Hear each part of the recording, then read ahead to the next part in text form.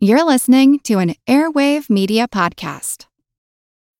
When you need mealtime inspiration, it's worth shopping Kroger, where you'll find over 30,000 mouth-watering choices that excite your inner foodie. And no matter what tasty choice you make, you'll enjoy our everyday low prices, plus extra ways to save, like digital coupons worth over $600 each week. You can also save up to $1 off per gallon at the pump with fuel points. More savings and more inspiring flavors make shopping Kroger worth it every time. Kroger, fresh for everyone. Fuel restrictions apply.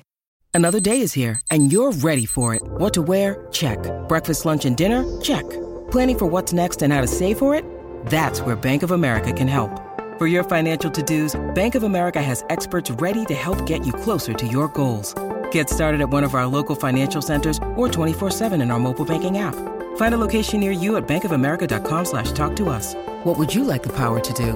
Mobile banking requires downloading the app and is only available for select devices. Message and data rates may apply. Bank of America N.A., member FDIC. Recorded in Chicago, Illinois, with your hosts, Ken, Matt, Neil, and Jeff. This is Triviality. The cream of the crop!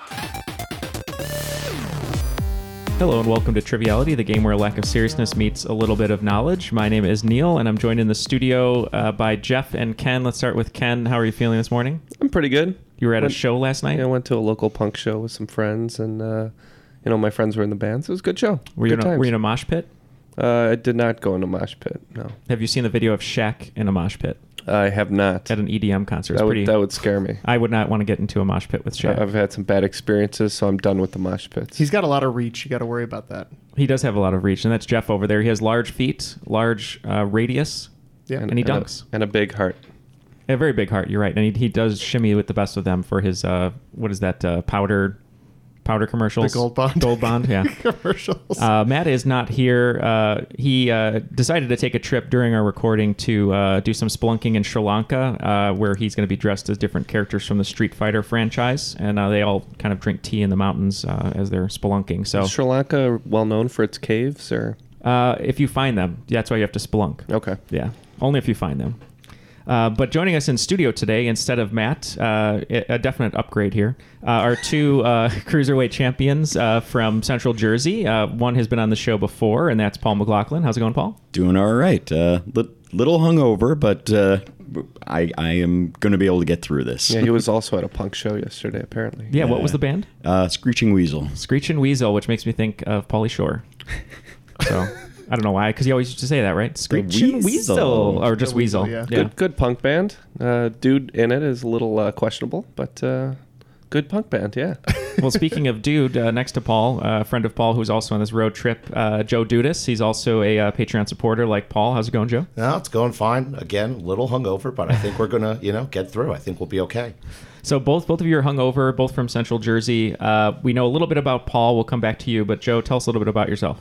Born and raised in New Jersey. I work for an electric wholesale company, so like light bulbs and wire and stuff. I actually manage the solar department. We sell solar panels to contractors and stuff. Oh, sweet. So yeah, I mean that's about it in a nutshell. And you've been on a trivia team with this guy for a while. Yeah, about a year. I'd 2 say years? two years or so we've been playing together. Yeah, You were at Geek Bowl together on the same team, right? Yeah. So we travel around, playing trivia like true nerds. It's fun. That's good. And Paul, what have you been up to since the last time we talked to you? Not a whole lot. Renovating the house has been the nice. biggest part of our life. Yeah, that's pretty much been it. Well, Paul brought a huge box that he carried in here, weighing about 25, 30 pounds, and it was full of the coolest wrestling magazines of all time, like all the classics, Hulk Hogan, Macho Man, Ricky Steamboat. So thank you for that. You got it. It might be the wallpaper in Matt's bedroom soon. We'll see whether he knows it or not. That might be the case. Yeah, whether he knows it or not. He'll walk in when he comes back from Sri Lanka. But you're both Patreon supporters, and we really thank you for your support. Of course. Thank you. And now that you're hungover, as you said, which we're kind of in that way every time we record, in some way or not, migraine, not enough sleep. But what would your team name? What would you like it to be? Generally Surly. Yeah, generally, yeah. Going back to before we were a team together, his team was always Cooper's Revenge. Yep. Okay. Mine was always Raging Smart On. When we got together, we just made it Raging Coopers. Raging Coopers, all right. So the angriest barrel makers you're ever going to want to come across. But since Ken and Jeff are here, they're ready to go. Jeff already did some push-ups. Let's throw it to the rules guy and see how the hell we do this game. The rules of the game are simple. 20 questions split into 2 rounds worth 10 points apiece. At halftime, there'll be a special swing round designed by this week's host. After regulation, players will enter the final round with the points that they've accumulated and will have a chance to wager 0 to 30 points on 5 categorized questions. At the end of the game, someone will be named the cream of the crop. The cream will rise to the top, oh yeah. Oh, yeah, that's how. Yeah. Cool. So Man, me and he's Jeff, lost weight since the last time I was here. Yeah, I think so. Yeah, it's the vocal cords. When you lose the weight in the throat, the voice goes higher. It's science. He's looking good. I've noticed in the studio the beard to no beard ratio has gone to 4-1. Yeah, right I shaved now. a little bit. Yeah. Our gentlemen guests have quite profound beards. Yep. So Paul, I think me and Jeff are going to be the beardos today. the Beardos. So the Beardos and the Raging Coopers. All right.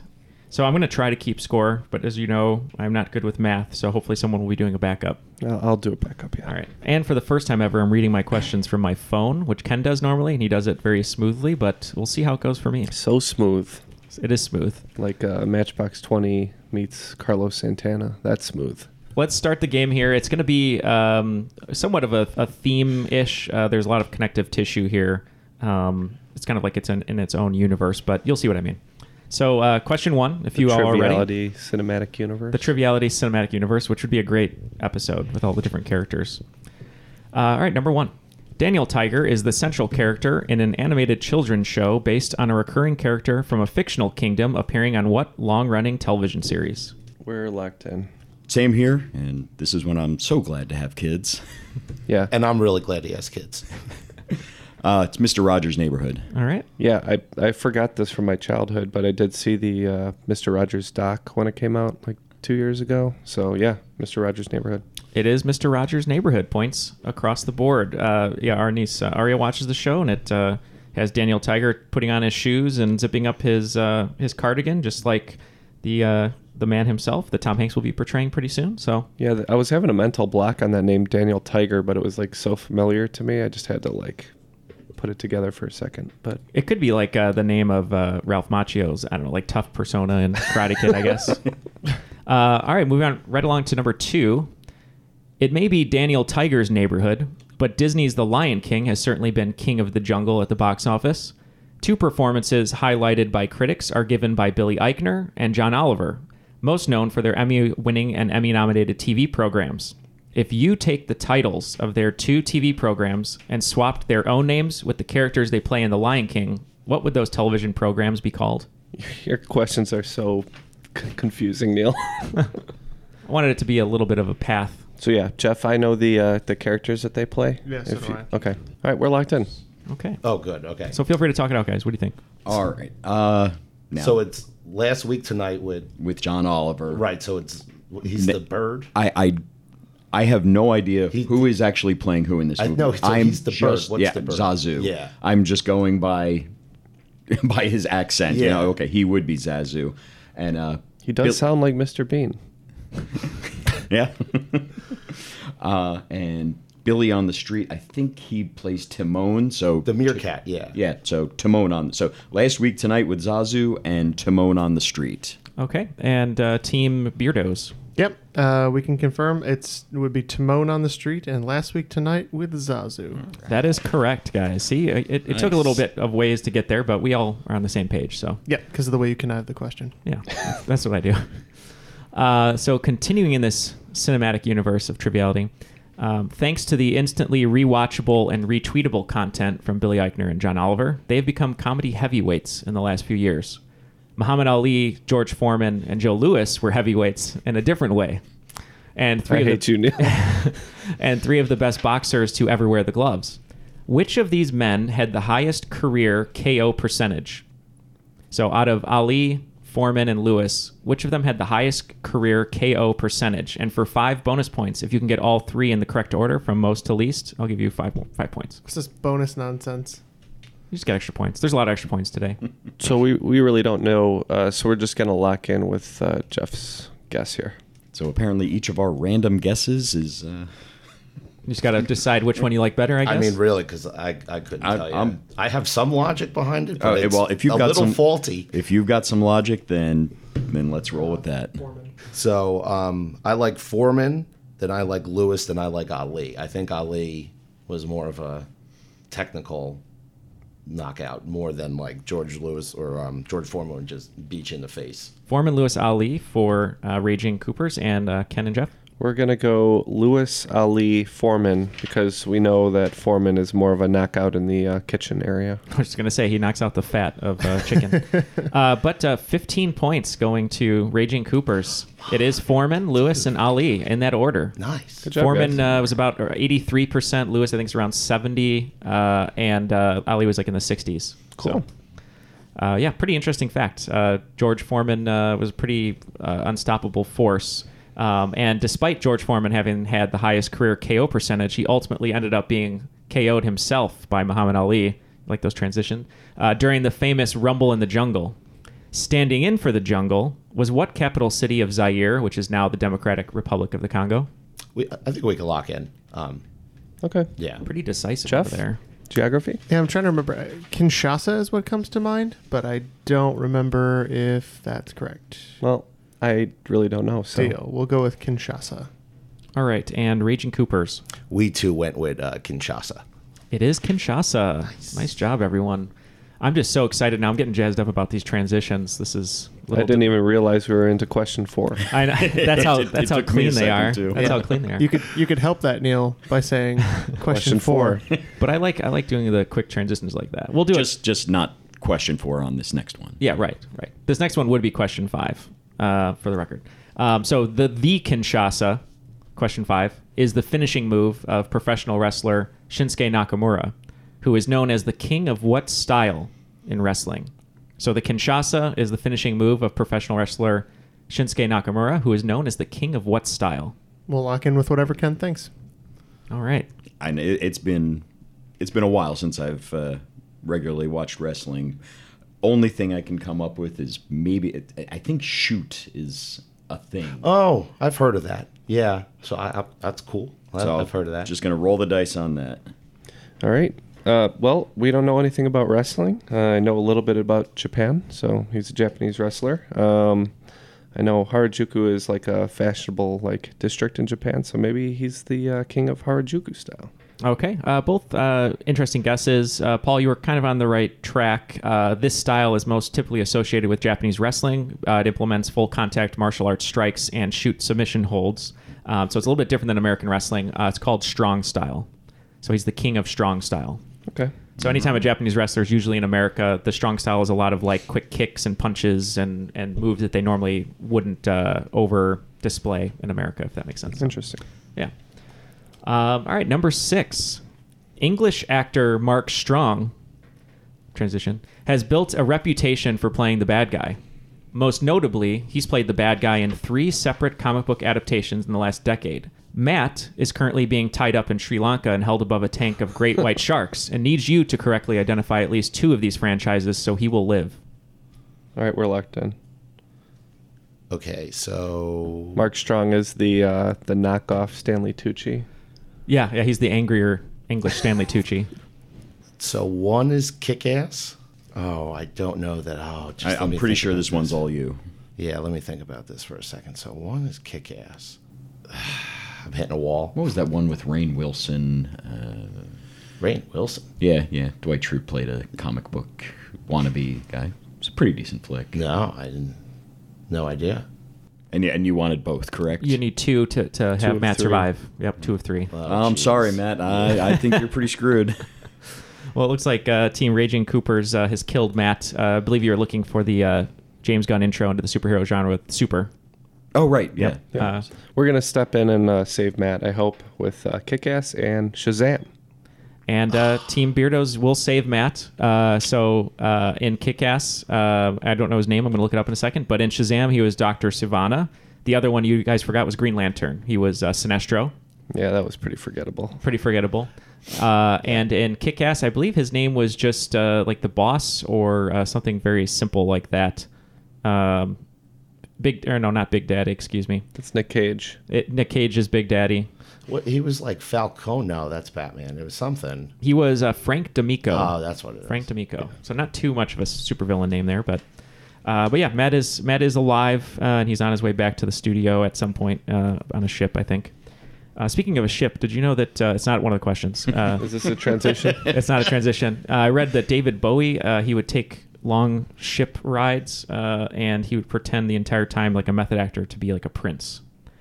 Just because he was socially awkward. He didn't like being himself, so he would pretend to be like a prince of... I'm the Goblin King. Yeah, exactly. So he would do that. A prince or prince? Well, it would have been more interesting if it was Prince, but I think a prince. But I'd see that movie. David Bowie as Prince. All right, so number 7, you mentioned Kick-Ass, Joe, kicking all sorts of ass throughout history, were the Onabugeisha, Japanese warriors trained in self-defense and offensive maneuvers who most often used a weapon specifically designed for their stature called a naginata. What defining characteristics set them apart from every other warrior taking part in battles throughout Japan's history? Okay, we're locked in.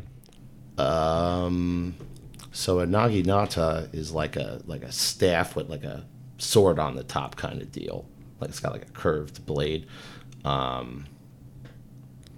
Maybe they didn't wear helmets or armor, or maybe they rode on horses. That's where I'm thinking. Yeah, could be mounted. Yeah, you want to go that? I do. Horseback? I think that's cool. Okay.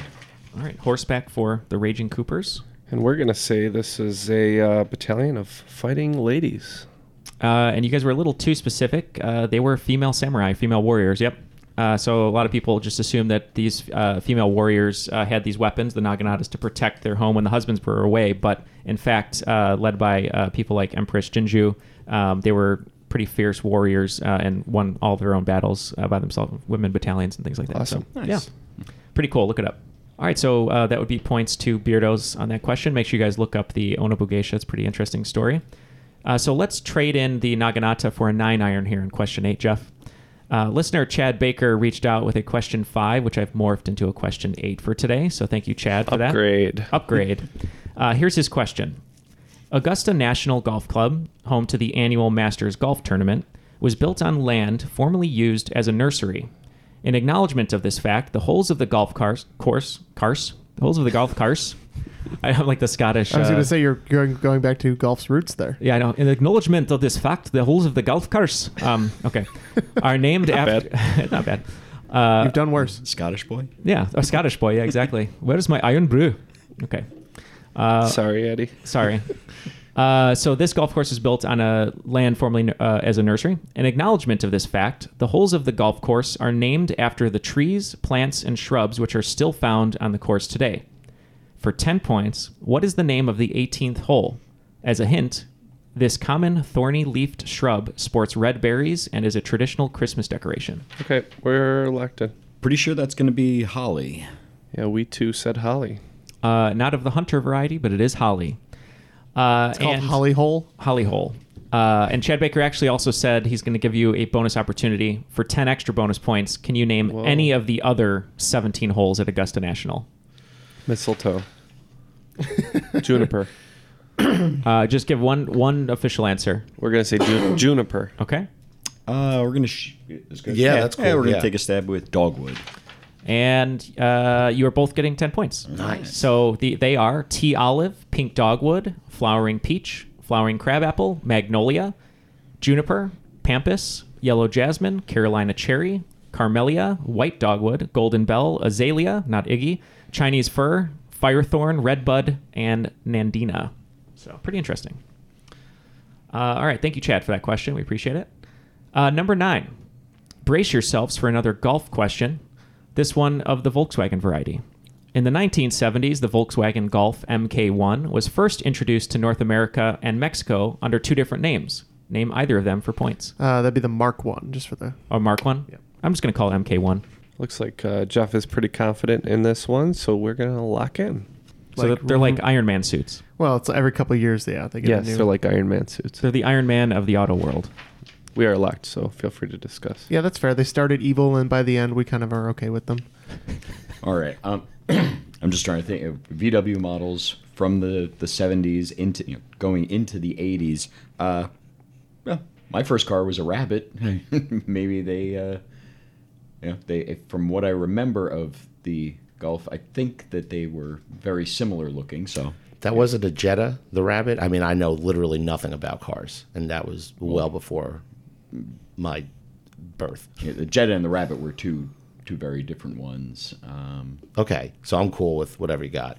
Yeah, we're going to take a stab at Rabbit. Okay. So did we. We said Rabbit.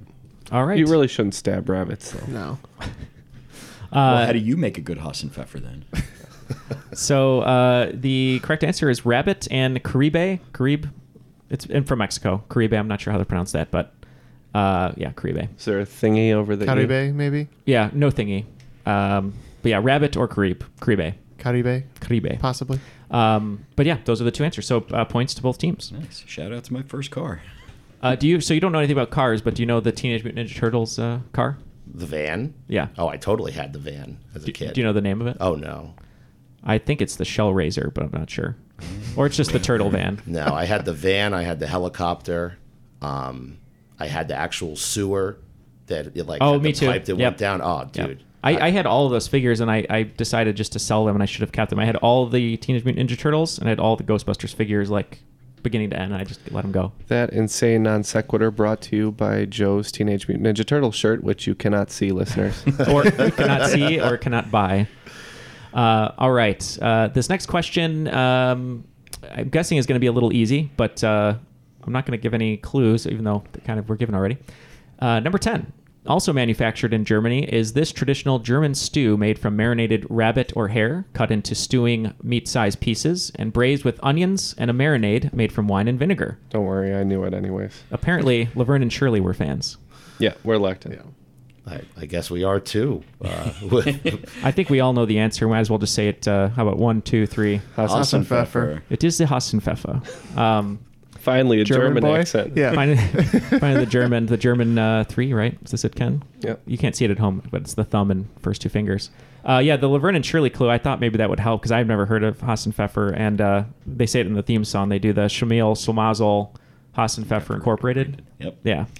Whatever that means. That was the 70s for you. Just throw words at the viewers and they'll laugh. Well, I heard the creator was saying that the Schlemiel and Schlemazel were Yiddish, were kind of fun, and then the Hassenpfeffer Incorporated was just because it sounded funny.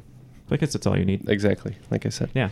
Yeah, don't worry. I knew it anyway. So let's do a little score update here before we go into the swing round. I knew it from Looney Tunes, though. That's did you? Chef, where's my Hassenpfeffer? Oh, I didn't know that. All right, so after the first round of regulation, it looks like the Raging Coopers are at 85 and the Beardos are at 90, so very, very tight game going into the swing round. Before we get into the swing round, Jeff, I want to throw it over to you. Two of the gentlemen in the studio today are Patreon supporters, both at the Cruiserweight champion level, so can you explain to the audience how they can get in touch with us for Patreon and what their support means? Yep. It's very easy to get in touch with us. I put links in the show notes of every single episode, so it's very easy to find. If you'd like to do it the old-fashioned way, it's at patreon.com/trivialitypodcast. And we're just about to put up a bonus episode today or tomorrow. Mm-hmm. At the time of recording, this is late July, and it's absolutely absurd. I mean, not that we don't have fun here, but, there are limits. If you're inclined to listen to absolute insanity coming from us, you can do so by supporting us on Patreon. There's a lot of other great perks, including signed posters and boxes, and there's just so many different ways, so many different support tiers, and we're always grateful for the support of our patrons. They make the show work. Yeah, no rules, no structure on Patreon. We threw the rules guy out the window for Patreon episodes, right? Yeah, he's out of the window. The defenestration of Darren. Yep.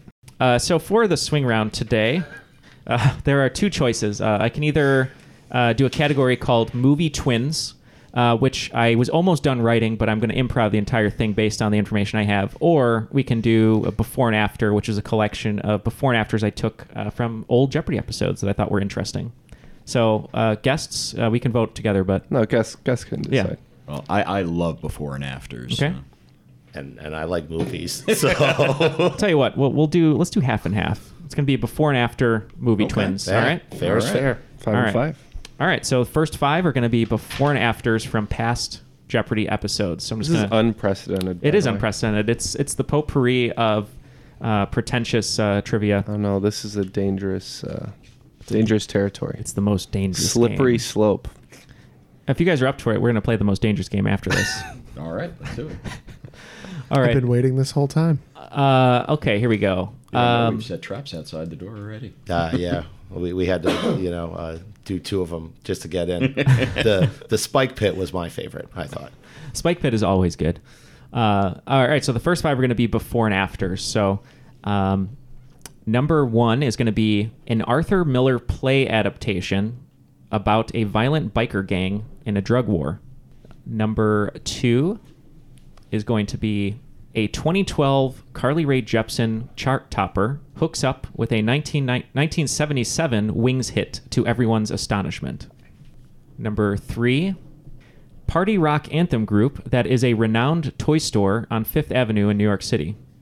Number 4, a 1991 Christina Applegate movie about death that turns into a 2019 Christina Applegate Netflix series about death. And number 5, our favorite Patrick Swayze movie here in the studio follows him as he gets a job at Vincent Price's Unique Museum. All right, so now we're going to move on to the second half of this swing round, which is going to be movie twins. So the way this is going to work, in Hollywood, they often are developing movies that are very, very similar or almost the same, and they end up being released either the same year or within a year or two. And an example I'll give you right now is in 1998, there was Ants, and then there was A Bug's Life. So I'm going to give you some clues, and I just want to know what those two movies are. Okay? All right. So this was 1995, and these were two movies that made Americans obsessed with pigs. The next one, number 7, is going to be 2 films following the life of the writer of In Cold Blood. Number 8, 1998 and 1999. One had a comedic actor, one had a dramatic actor, and both were around the subject of reality TV. Number 9, 1989.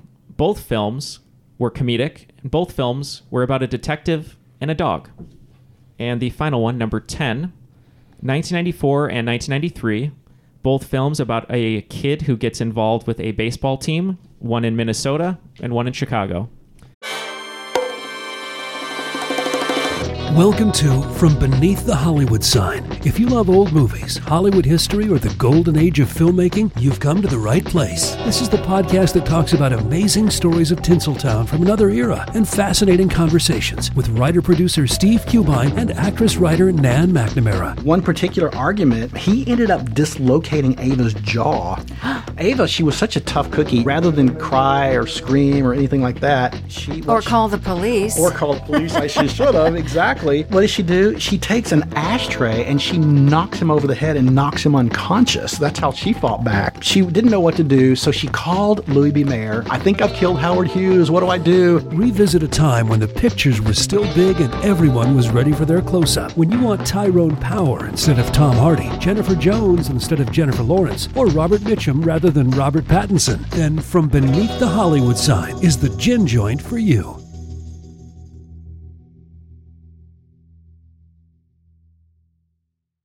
Want to learn how you can make smarter decisions with your money? Well, I've got the podcast for you.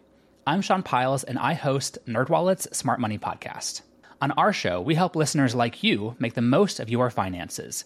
I sit down with NerdWallet's team of nerds, personal finance experts in credit cards, banking, investing, and more. We answer your real-world money questions and break down the latest personal finance news. The nerds will give you the clarity you need by cutting through the clutter and misinformation in today's world of personal finance. We don't promote get-rich-quick schemes or hype unrealistic side hustles. Instead, we offer practical knowledge that you can apply in your everyday life. You'll learn about strategies to help you build your wealth, invest wisely, shop for financial products, and plan for major life events. And you'll walk away with the confidence you need to ensure that your money is always working as hard as you are. So turn to the nerds to answer your real-world money questions and get insights that can help you make the smartest financial decisions for your life. Listen to NerdWallet's Smart Money Podcast wherever you get your podcasts. So as the competitors go and talk about their answers and for the questions, here's a few other ones for you guys that were kind of fun that were released. 98, you have Armageddon, Deep Impact. In 2004, you have Chasing Liberty and First Daughter, about the first daughter, I suppose. 2011, Friends with Benefits and No Strings Attached. One of Ken's favorites, 2006, The Prestige and The Illusionist. One that's often forgotten, 1986, Top Gun and Iron Eagle with Lou Gossett Jr. One of those got overshadowed a little bit. Yep. Top, what was it again? Top Gun. Top Gun, starring an up-and-comer. So just an Iron Eagle knockoff. Huh? Just, yeah, exactly. Yeah, except that one also had like a weird sub-theme where they did like a beach volleyball thing. So it's really a volleyball it's movie. a hard pass. His rival in Iron Eagle was named Nice Man. Oh, Nice Man. You're hazardous. That was a good impression. 93, 94, you had Tombstone and Wide Earp. And then our favorite here in the studio, I think, because we all mentioned it immediately, would be 1997, Volcano and Dante's Peak. So, all right. So all the answers are locked in. So let's start with the first 5, which were before and afters. So I will reread the clue, and we'll start with, we'll go with the Raging Coopers and then Beardos for the order here. So the first one was Arthur Miller play adaptation about a violent biker gang in a drug war. What'd you guys have? Well, I knew the biker part was, well, I'm pretty sure that it was Sons of Anarchy, trying to come up with an Arthur Miller play that ended with Sons, and really drew a blank, so just took an educated stab at My Three Sons of Anarchy. Wow, okay. That's a really random coincidence. Because it's exactly what happened with us, and we did know that there was a Futurama episode called My Three Sons, and we wouldn't put it past them to make a Arthur Miller joke, so My Three Sons of Anarchy. Okay, you were very close. Sons of Anarchy was correct. I think My Three Sons was a TV series, as you were saying. It was. But the play was just on Broadway. It's called All My Sons. Yeah. So All My Sons of Anarchy. Shucks. Number 2 Good was... Good game. A 2012 Carly Rae Jepsen chart topper hooks up with a 1977 Wings hit to everyone's astonishment. Raging Coopers? We went Call Me Maybe I'm Amazed. All right. And Beardos. Is that seriously it? I thought it was Baby I'm Amazed, but we were joking, but we said Call Me Maybe I'm Amazed. That is correct. Points on the board for both teams. I didn't even know that was Wings. Cool. Let's go on to the next question. Question number 3. It is party rock anthem group that is a renowned toy store on 5th Avenue in New York City. So let's go to Raging Coopers. That's LMFAO Schwartz. Okay. And Beardos? Yep, we had LMFAO Schwartz. That is correct. Points to both teams. All right. Next question. 1991 Christina Applegate movie about death that turns into a 2019 Christina Applegate Netflix series about death. We went with Don't Tell Mom the Babysitter's Dead to Me. Okay. And Beardos? Yeah, we really mucked this one up. We went with Day of the Dead Inside. Okay. That's a different movie. That'd be pretty fun, though. It is Don't Tell Mom the Babysitter's Dead to Me.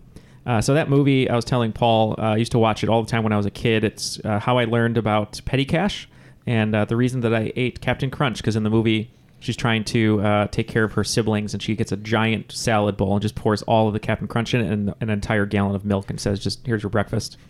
So, used to love that one. Like Forgetting Sarah Marshall with the Cocoa Puffs? Yes, yeah, exactly. And the last... the freshest cereal, Ken. The last one of the first 5 here, the before and afters. Triviality's favorite Patrick Swayze movie. That character gets a job at a Vincent Price unique museum. Yeah. Pain don't hurt unless you're getting a bikini wax. We went to Roadhouse of Wax. Okay. And Beardos. Yep, Roadhouse of Wax starring Paris Hilton. That is correct. And Jared Padalecki of Supernatural fame. All right. Now we're moving on to the twin movies. The first one that I gave you, which I'm curious to see where you guys went with this, because I'm not sure if everyone got it from what I was hearing, but this was 1995, 2 films that made America obsessed with pigs. So we had Babe and Charlotte's Web. Okay. We also had Babe and Charlotte's Web. All right, well, Babe is correct. Charlotte's Web did not have a release in 1995. The other one was Gordy. Oh, yeah. Yeah, Babe and Gordy. Nobody likes Gordy. Yeah, I was pretty sure Charlotte's Web is from like the 70s, right? Well, there's a 70s one. There's a more recent one. The animated one, and then there was a live-action remake. Mm-hmm. It was with Julia Roberts. A few years after. Well, Jeff did say that, and I said, well, come up with another pig movie then. He said, I can't. Oh, you said Gordy? No, I said I couldn't. Oh, you said you couldn't. Because okay. I forgot about Gordy. And Gordy, the tagline here, kids will squeal over Gordy. What? The talking pig who made it big. All right, so the next one was a 2 Truman Capote biopics here about Truman Capote, who wrote In Cold Blood. So that was 2006. What did you guys have? We had Capote and then that other Capote movie. Okay. And Beardos.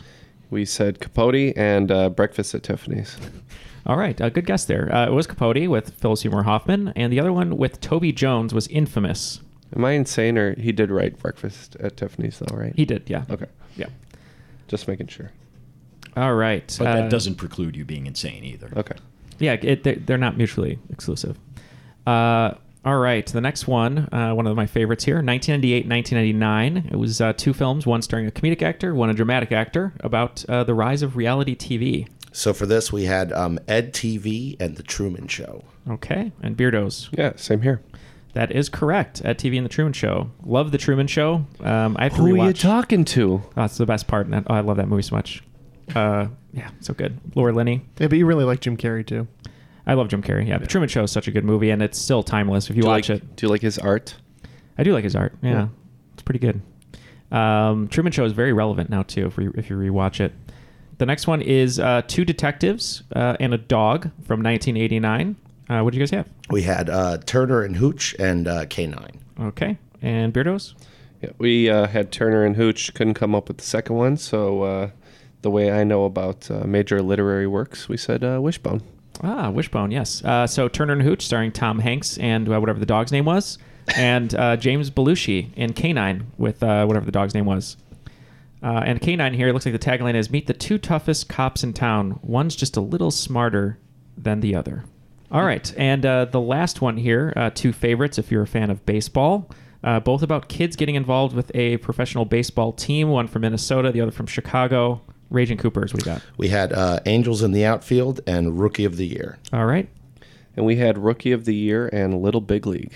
Well, Angels in the Outfield was the California team, but it was Little Big League for the Minnesota Twins, and Rookie of the Year, Chicago Cubs. So points to Beardos on that one. All right, well, after the swing round, it looks like the Raging Coopers picked up 30 additional points, and Beardos picked up 25 additional points. And Ken, I believe you said something about the score.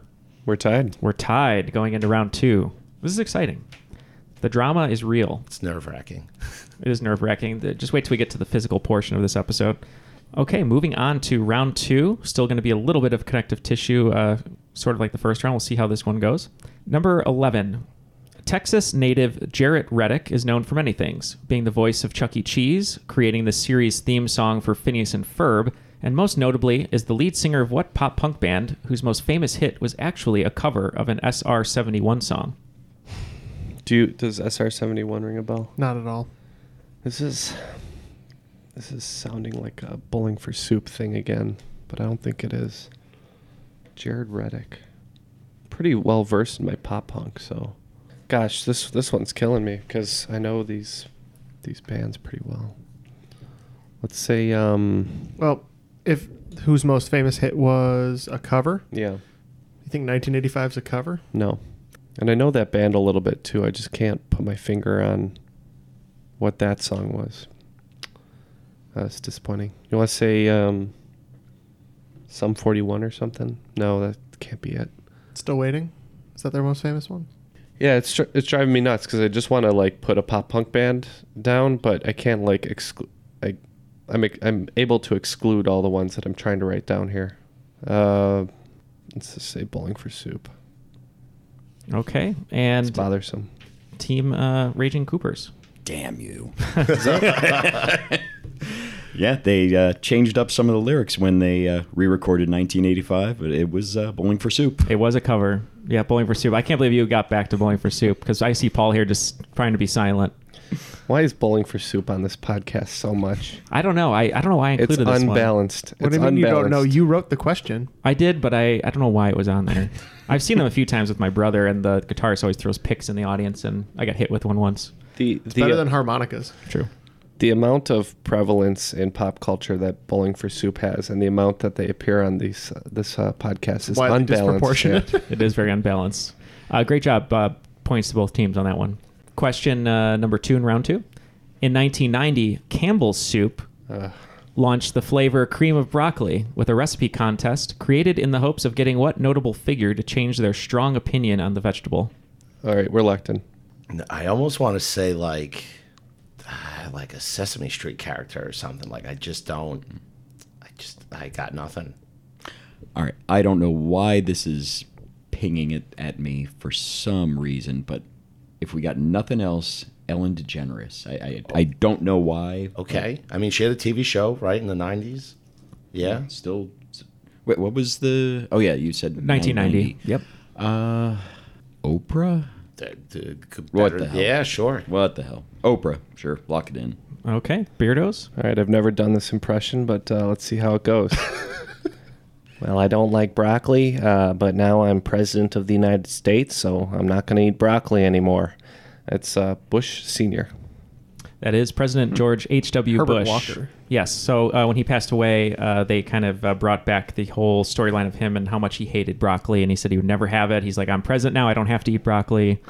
He just did not like it. So, okay. Yeah, President George H.W. Bush. All right. Number 13. How was the impression? It was pretty good. Not going to do it. I was going to recommend you never do it. Yeah.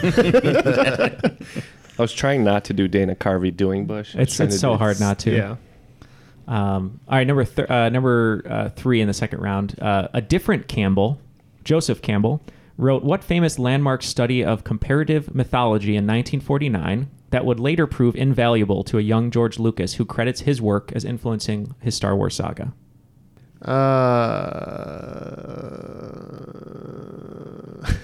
We're in. We're done. We're done with this question. Well, I grew up with Star Wars, a huge Star Wars fan. Read so much about everything about it as a kid, and I have 0 here. Joe, would it be like a general on classic mythology or something like that, just a broad? Well, you got to start every great book title starts with on, right? I mean, or a treatise. Campbell's Guide to Comparative Mythology. Yeah. Sure, let's lock that. Okay, Beardos? We're just going to say the Pantheon. The Pantheon. So Joseph Campbell was an American professor of literature at Sarah Lawrence College who worked in comparative mythology and comparative religion. So his work covers many aspects of the human experience. His most well-known work, though, from 1949 was The Hero with a Thousand Faces. Yeah, his concept of monomyth, one myth, refers to the theory that sees all mythic narratives as variations on a single great story, the hero's journey. Okay. As directed by Kurosawa. Yeah, exactly. Hidden Fortress. All right, number 4 in the second round. Our second listener-submitted question here in this game is from Dave LeCompte, and it revolves around the Star Wars saga. Also, thank you, Dave, for becoming a Patreon supporter. In The Empire Strikes Back, Vader hires a motley assortment of bounty hunters to hunt down our heroes. For 5 points each, name as many of them as you can. I've got 3 of them. One that everybody is going to get, and 2 that I'm pretty sure on. Yeah, no, they had a book back in the day, a Star Wars book, and it was like bounty hunters, and there were 5 or 6 of them. I'm pissed because yesterday at the concert, there was a person wearing a periodic table of Star Wars bounty hunters. Oh. And I didn't look at it very hard. You chose not to look at it on purpose. I'm not going to look at that. I read the title. I'm like, this is unappealing to me. When will this ever be relevant? Tomorrow, maybe. So we're locked in with 1. Okay, let's hear your 1. Boba Fett. Oh, that's right. So 5 points for you. Boba Fett is correct. What about you guys? We have Boba Fett, IG-88, and Bosak. How would you spell Bosak? Bossak. I'll give it to you. It's Bosk or Bosk. Bossk. But yeah, so Bosk, IG-88, Boba Fett, Dengar, 4-LOM or 4-LOM, and Zuschus or Zuskus. Zuschus. I knew there was another droid one because they hang out together. So it'll be 15 points to Raging Coopers, 5 points to Beardos. Little separation there. All right, so for question 5 in the second round, we had 6 bounty hunters the question before, and now we're going to talk about 6 Wives. 6 is a smash hit British musical and modern retelling of the lives of Henry VIII's wives presented as a pop concert, currently in Chicago. The show makes use of the famous mnemonic revealing their fates: divorced, beheaded, died, divorced, beheaded, survived. I'm going to give you the famous mnemonic device used to remember their last names. Arrogant boys seem clever, Howard particularly. Can you name 3 of the 6 wives of Henry VIII? Okay, we're locked in with 3. Well, actually, we have 6 guesses, but hopefully 3 are correct. All right, we've got 3. Okay. I hope. All right, so we've got Hathaway, Boleyn, and I'm hoping Catherine of Aragon's last name is Aragon. That it works out that way. So Aragon, Boleyn, and Hathaway. Okay. We two said Catherine of Aragon, Anne Boleyn, Jane Seymour, and then Catherine, Howard, and Princeton. Okay. All right. So the mnemonic was arrogant boys seem clever, which stands for Aragon, Boleyn, Seymour, and Cleves, and Howard particularly for Howard and Parr. We got 4. Yep. So you said Aragon. What do you think? It's Catherine of Aragon, right? Aragon. Yeah. Aragorn would be from Fellowship, right? Yeah. Okay. It's up. What do you guys think? Well, you said Catherine though. We only got 2 of them anyway. Regardless. Oh, you only got 2 regardless. I said, when I was like, Hathaway. okay, he's got the one that's the same name as the actress. Hathaway was Anne Hathaway, Shakespeare's. not Shakespeare's wife. Exactly. Yeah. So when you said Seymour, I'm like, oh damn it! Points to Beardos on that one. So there's a British comedy called Shakespeare and Hathaway. Oh, is there? Yeah. Oh, like a team up there? Yeah, it's like a detective series. I got to try to remember this then. Arrogant boys seem clever, Howard particularly. All right. Number 6 in the round. Jane Seymour, the actress, not the dead consort, portrayed the role of Constance alongside Tim Curry and a Tony Award-winning Ian McKellen in the original Broadway production of what play by Peter Shaffer? Just a few years later, Shaffer would adapt his own play for the film adaptation directed by Milos Forman. And I will add for the record, Oscars were won for Best Picture, Best Adapted Screenplay for Shaffer, and Best Director for Milos Forman. What was the year on this? There wasn't a year, but I'll give you one. The original Broadway production was 1981, and the Oscars that they won, I believe, were 1984 for that release year. All right, we're locking in. You're locking in, okay? All right, so we're not locked in yet. We were talking about One Flew Over the Cuckoo's Nest. He said correctly that was written by Kesey. Yeah, Ken Kesey. Yeah. And it's also a little too early, but I'm trying to remember too what early? else.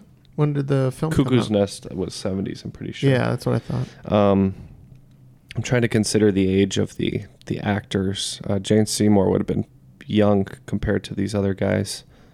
Maybe even I think McKellen is the oldest of the 3. So we're looking at one young man, one middle-aged man, and probably Jane Seymour would be like a kid at the time.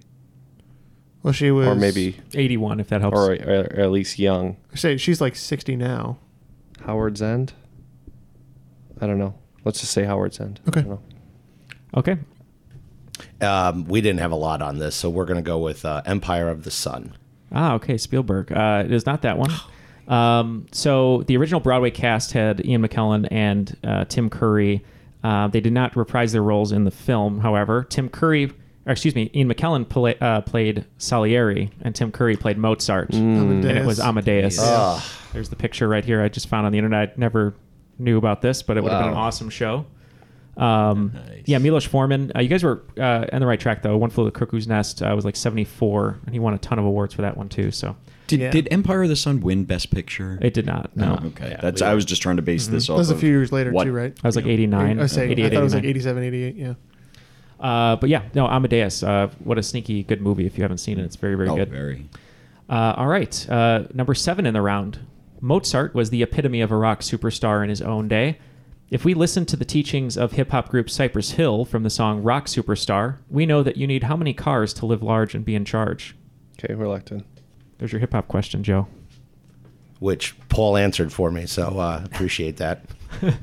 And, I guess I always got this lyric wrong because I thought it was big house, fine cars, live large. But apparently I heard it wrong, and it was 5 cars. Mm-hmm. Yeah, it's within reach. You only need 5 cars. Yeah, you only need 5 cars to live large. One for every day of the working week, Neil. There you go. So the answer is 5. Come on, correct. if you're a rock superstar, you're not going to work 5 days a week. Yeah, 7. Let's be real. That's true. Tours Very are true. brutal.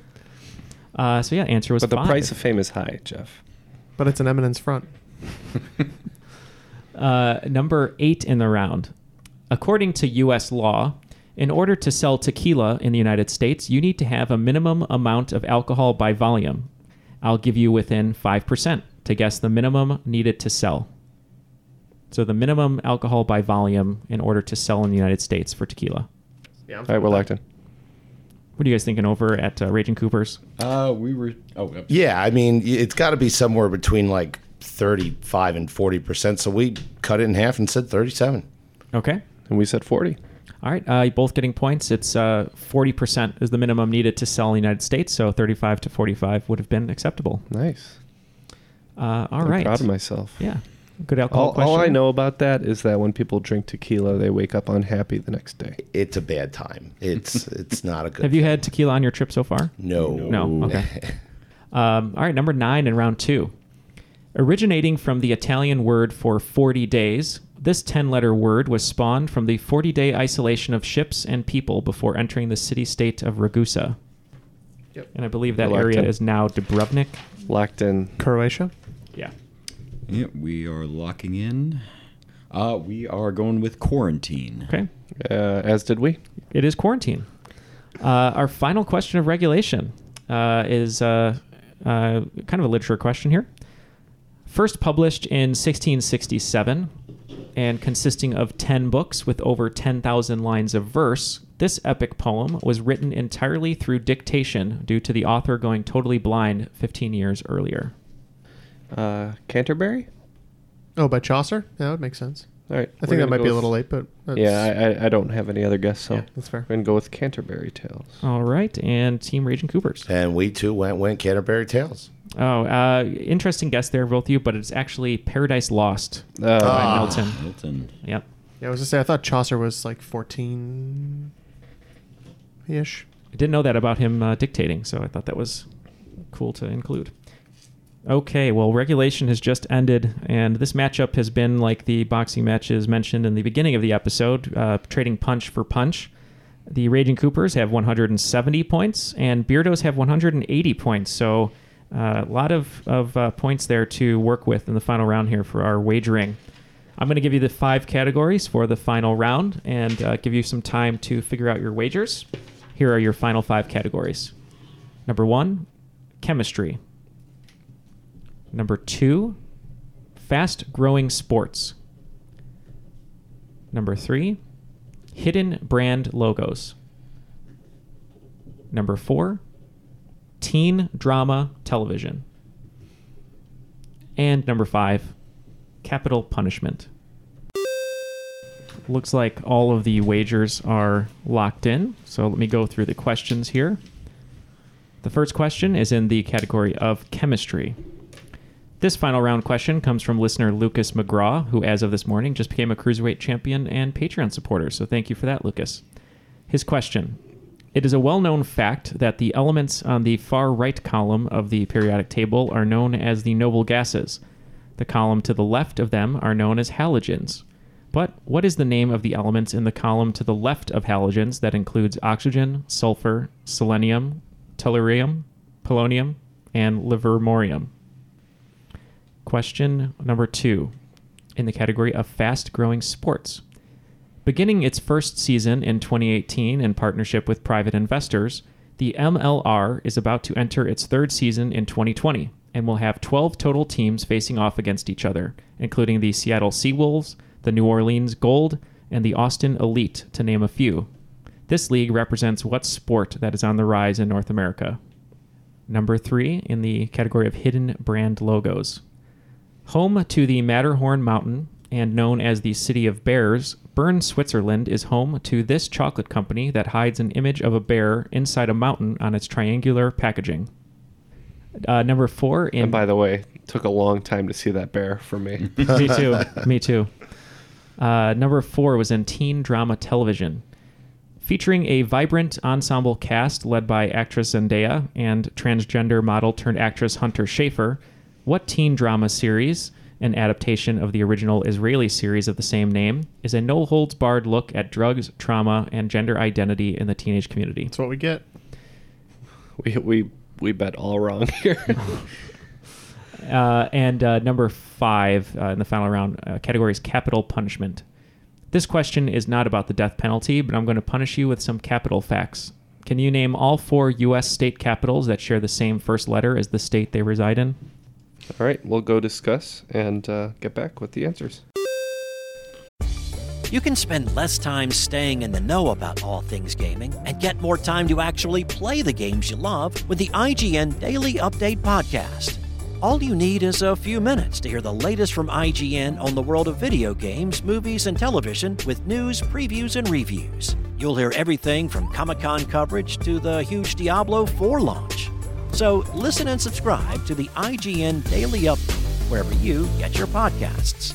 That's the IGN Daily Update, wherever you get your podcasts.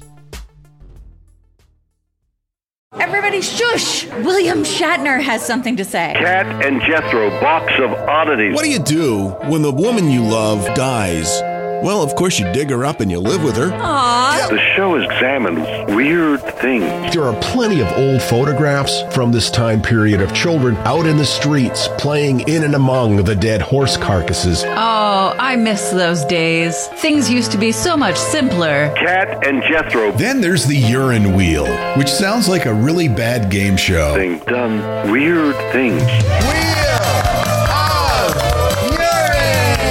Cat and Jethro, box of oddities. That is really mysterious. Join Cat and Jethro Gilligan Toth for the strange, the bizarre, the unexpected as they lift the lid and cautiously peer inside the Box of Oddities. The Webby Award-winning Box of Oddities podcast from Airwave Media. All of the answers are locked in. So let's go over these questions one more time and get our competitors' answers. Question 1 was in the category of chemistry, and it was from our new Patreon supporter, Lucas McGraw. Question was, it's a well-known fact that the elements on the far right column of the periodic table are known as noble gases. The column to the left of them are known as halogens. But what is the name of the elements in the column to the left of the halogens that includes oxygen, sulfur, selenium, tellurium, polonium, and livermorium? So let's start with Beardos. What was your wager? Well, we made a huge mistake because we bet 30 on this one, and we thought Neil had written this question, assuming it would be easy. But we guessed alkaline because we had quite a lot of trouble here. Okay, and the Raging Coopers. Yeah, we made a huge mistake. We bet 30 on this one because we thought Neil had wrote it.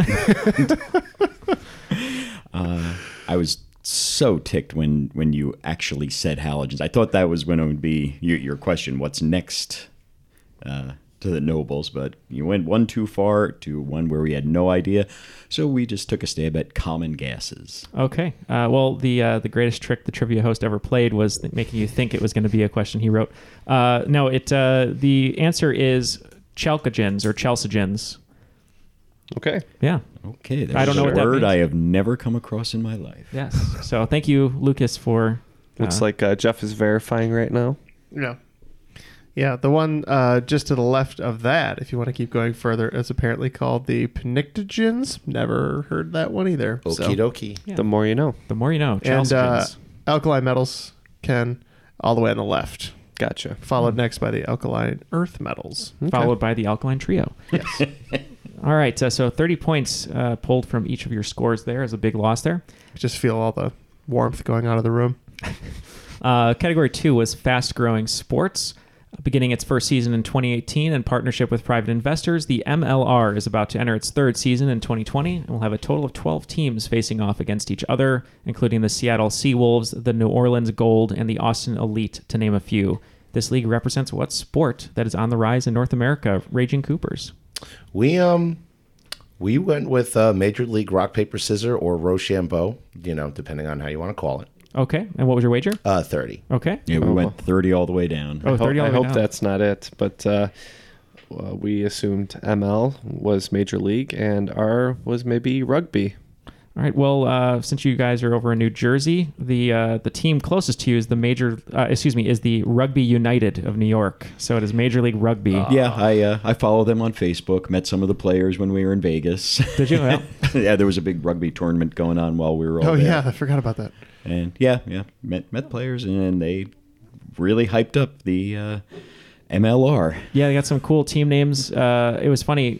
You guys didn't hear in the studio. You didn't hear it, but they were talking about Major League Wrestling, Major League Rochambeau, a couple other ones that were great. But yeah, Major League Rugby. So minus 30 for Coopers. And what did you wager? 20. 20. So plus 20 for the Beardos. All right, category 3 was in hidden brand logos. I might have given too much information, but that's okay. Home to the Matterhorn Mountain and known as the City of Bears, Bern, Switzerland is home to this chocolate company that hides an image of a bear inside a mountain on its triangular packaging. So, Beardos, what did you wager? We wagered 20 on this one. As I said, took me so long to see that bear, and when I did, I was very angry with myself. Much like Leo, took you a while. Yeah. With the bear. The Revenant. Okay. We wagered 20, and we went with Toblerone. Okay, and Cooper's. Yeah, we also went Toblerone. All right, it is Toblerone. All right, the next question was in the category of teen drama television, featuring a vibrant ensemble cast led by actress Zendaya and transgender model turned actress Hunter Schafer. What teen drama series, an adaptation of the original Israeli series of the same name, is a no-holds-barred look at drugs, trauma, and gender identity in the teenage community? Raging Coopers. We put Euphoria. Okay. Your wager? Oh, 30. Yeah. Which is what we would have been experiencing if we bet points. Yeah, this was our second huge mistake. We assumed this would be a show that we'd never heard of from the 90s or something like that, and we wagered nothing, but we put Euphoria. It is Euphoria. So interesting play here by the Raging Coopers. They've basically are at 0. They netted out 0 here with those last 4 answers. So it's going to come down to this final question here, I think. The category was capital punishment. This question is not about the death penalty, but I'm going to punish you with some capital facts. Can you name all 4 U.S. state capitals that share the same first letter as the state they reside in? Let's start with Raging Coopers. Yeah, so this was a fun one. Pulled the last one literally at the last second. So we did Anchorage, Alaska, Indianapolis, Indiana, Honolulu, Hawaii, and Oklahoma City, Oklahoma. Okay, and Beardos.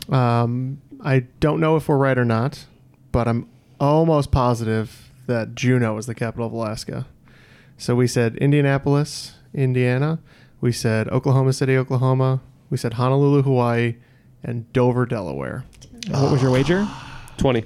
Juneau is totally the capital, isn't it? Dover is. Oh, jeez. Juneau is the capital of Alaska. And it seems that question has ended the game here. The correct answers were Dover, Delaware, Honolulu, Hawaii, Indianapolis, Indiana, and Oklahoma City, Oklahoma. So just for the record, I did help a little bit, but he got was most the of them? driving force.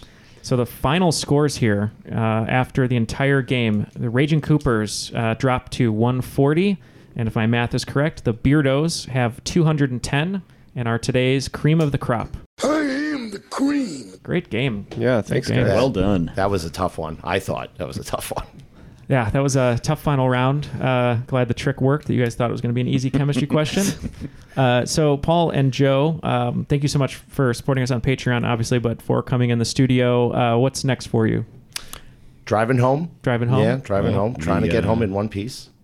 Yeah, we actually head to Fort Wayne, Indiana next, where Joe drops me off at my sister-in-law's place. Tomorrow morning, my wife and kids head from New Jersey to Fort Wayne and spend a couple weeks out there with her family. Awesome. That sounds like a fun time. Any shout-outs from either of you? All the people back home in New Jersey, the Raging Cooper team, Joe and Haley, but otherwise, yeah. Thanks so much for having us. Yeah, it's been a blast. Such a pleasure. Thank you so much for these wrestling magazines. We can't wait to show some pictures of those. And we'll have to take a picture here before we end the recording and put in the crop. But thank you very much to Paul and Joe for being in the studio, for supporting us on Patreon. Thank you to Ken and Jeff for playing a great game. And for Matt, my name is Neil, and that was Triviality.